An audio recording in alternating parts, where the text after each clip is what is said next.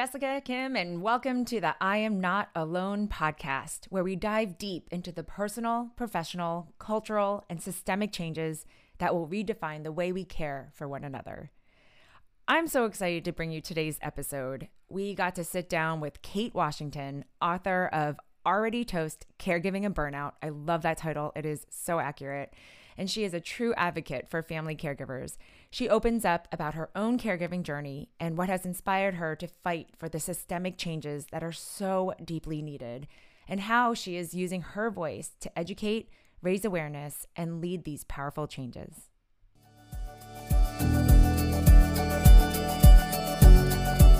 So today I'm here with Kate Washington. She's a critically acclaimed author of the book called Already Toast. She's a journalist and she's a family caregiver advocate. So Kate, thank you so much for being here. I feel like I know you because I've read your book, I've listened to your book, and I've been following your work, and I just really deeply appreciate just how you've been such a much needed strong voice for family caregivers in this critical time. So thank you for being here. Oh, thank you so much for having me. Yeah, so let's jump into this. I would love to just get a quick snapshot of what your live, work, care situation looks like today. So today it's a little different than the period that I wrote about in my book, which really covered the most intense years of my husband's illness, cancer, and bone marrow transplant and aftermath in 2015, 2016, and around that time. Now he is chronically ill, but relatively stable, and he's much more able to manage aspects of his own care, though the pandemic really kind of threw that back into question, where it really brought me back into the most intense caregiving years just because he's immune suppressed. And so my kind of responsibilities of interfacing with the world and all of that really changed to protect him before vaccinations were available. And now, of course, everything's kind of thrown back into question. I also have two kids, a 16-year-old and one who's about to turn 12. So I'm juggling and balancing parenting, kind of being in a care partnership with my husband at this point, and self-driven work. Yeah. No, thank you so much for that rundown. And what I love about your book is that you use your beautiful gift of knowing how to articulate such complex, emotions and situations. You talk a lot about the social dynamics between the doctors and clinicians and then your family and friends. But what really drove you to write this book? And what are some of the key messages that you really want the world to take away from it? Well, when I was pulled into caring for my husband through his illness, caregiving wasn't really something that was on my radar. I had two young kids. I had kind of expected to care more for my mom, who was local to me when she got older. She had a lot of health issues, but she died much younger than I expected her to. And so I wasn't really thinking about, issues of caregiving and how hard that might be on people. And then Brad, my husband, got sick unexpectedly. And I was really surprised by how overwhelming it was and how little formal and structural support there was out there. And honestly, I was looking for something to explain this phenomenon from a systemic point of view, and I wasn't really finding that much out there. So in a way, what drove me to write the book was that I wanted a book like this when I was in the hardest parts of caregiving. And I really wanted to tell not just my story, which is one particular story, but there are 53 million and growing caregivers in America. And so I really wanted to tell the story of why the work of being a caregiver is so difficult in America today, why it so often leads to burnout, and think about it from a larger systemic point of view, not just my own story. Yeah, absolutely. I mean, you speak to so many of these dynamics. One, what we typically think of caregiving, and that it's usually only thought of as elder care or child care, but there's a lot in between. And so, and the fact that you were thrust into caregiving, right? It just is, what are some of the biggest realizations that you realized had to shift, in the either the dynamics socially, the cultural norms, you talk about the work situation. What are some of the things, because we have to bring it to life, because unless you've really gone through it, it's really hard to really understand. So what are some of those things that we need to be cognizant of how we can really support caregivers? Yeah, I mean, I was really taken aback by the economic impact, not just for myself of having to step out of the freelance workforce, but this is huge in the corporate and formal employment worlds. So many people have to leave work or cut back on their hours because of the lack of paid leave and because of just the demands of caregiving. It can be really all consuming, it can take hours. There's not just the hands-on work of caregiving, which is really challenging, but also all of the allied parts, life maintenance, bureaucracy, dealing with paperwork, all of the parts of financial and bureaucratic caregiving that I think a lot of people don't really think about until you're in it. And if you're, caring for a parent, caring for a spouse, and they're not able to handle all of that life business, your, responsibilities grow in kind. And then one of the big surprises for me, and something that has grown hugely over recent decades, is the degree to which caregiving has become really hands-on and highly medicalized. So family members are being tasked with ever more complicated medical procedures in home care, things like wound care, IV care. I was administering IV medications, IV nutrition with a pretty complicated procedure. And this is done with pretty minimal training. It can be really, really stressful. And that is something that I just, when my husband was discharged from the hospital and needed IV antibiotics, I assumed they would send a nurse, and it was like, oh no, it's all you. And right. This was a huge shock, and something that I think people aren't really prepared for, the intensity and all-encompassing nature of family caregiving.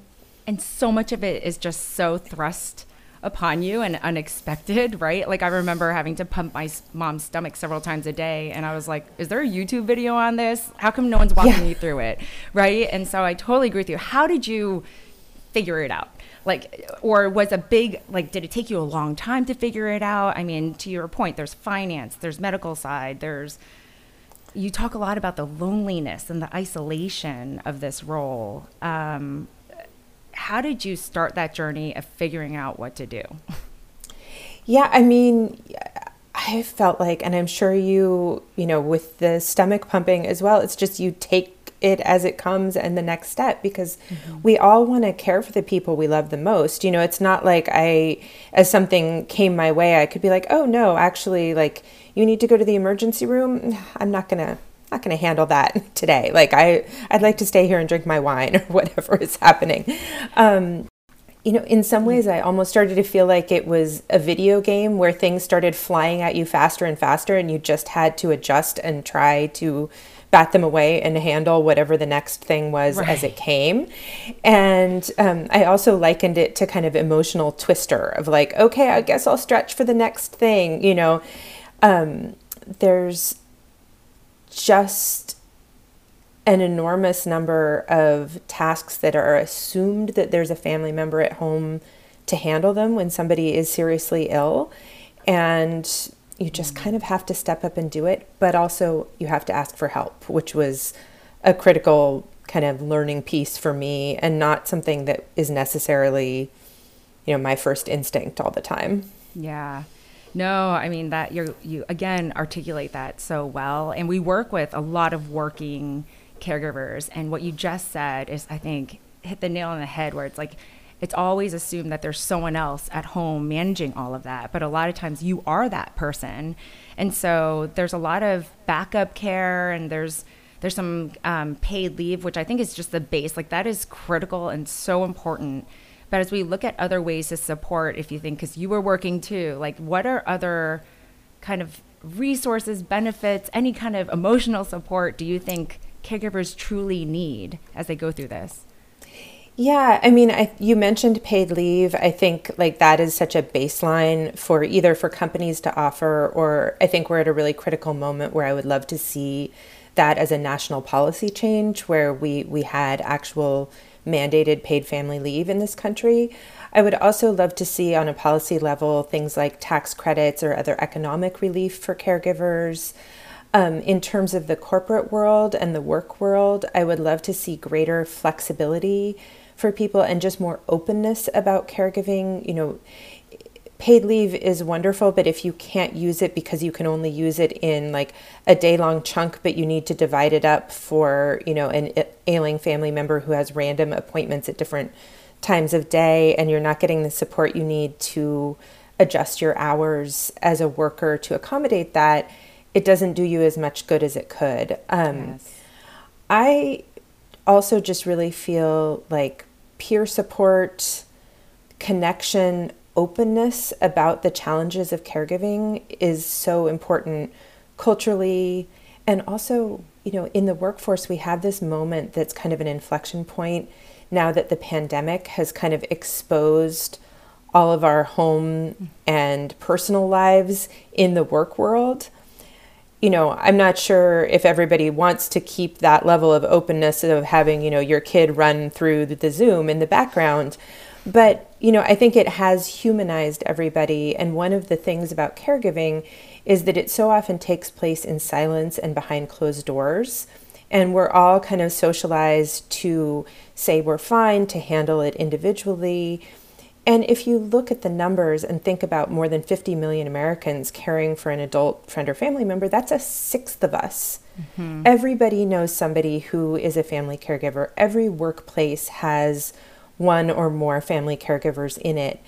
And recognizing that and accommodating that reality is good, not just for the caregivers, but ultimately in the workplace, it's good for employers as well. It helps you retain talent. You know, you're the valuable resource of your employee who's trained and knows their role. If they have to leave, you've lost that investment. And so supporting people in an array of different ways, I think, is really critical, especially because the ranks of family caregivers are only going to grow in the years ahead. Yeah. Oh my gosh. I love that. I mean, you're speaking our language. We always say this is like really critical moment in time, right? That we can't just let pass and say, let's go back to normal. Like forever, things are going to, you know, shift and change in the way we live, work, and care. And then also to your point, like it's exposed. So when something is exposed, we can't just like close it up again. We have to do something about it. And so, you know, that's a beautiful way to say, you know, we got to act now, and this is our chance to change it and redefine it. And so to end our time here, and it's really quick, but we'll definitely continue this conversation.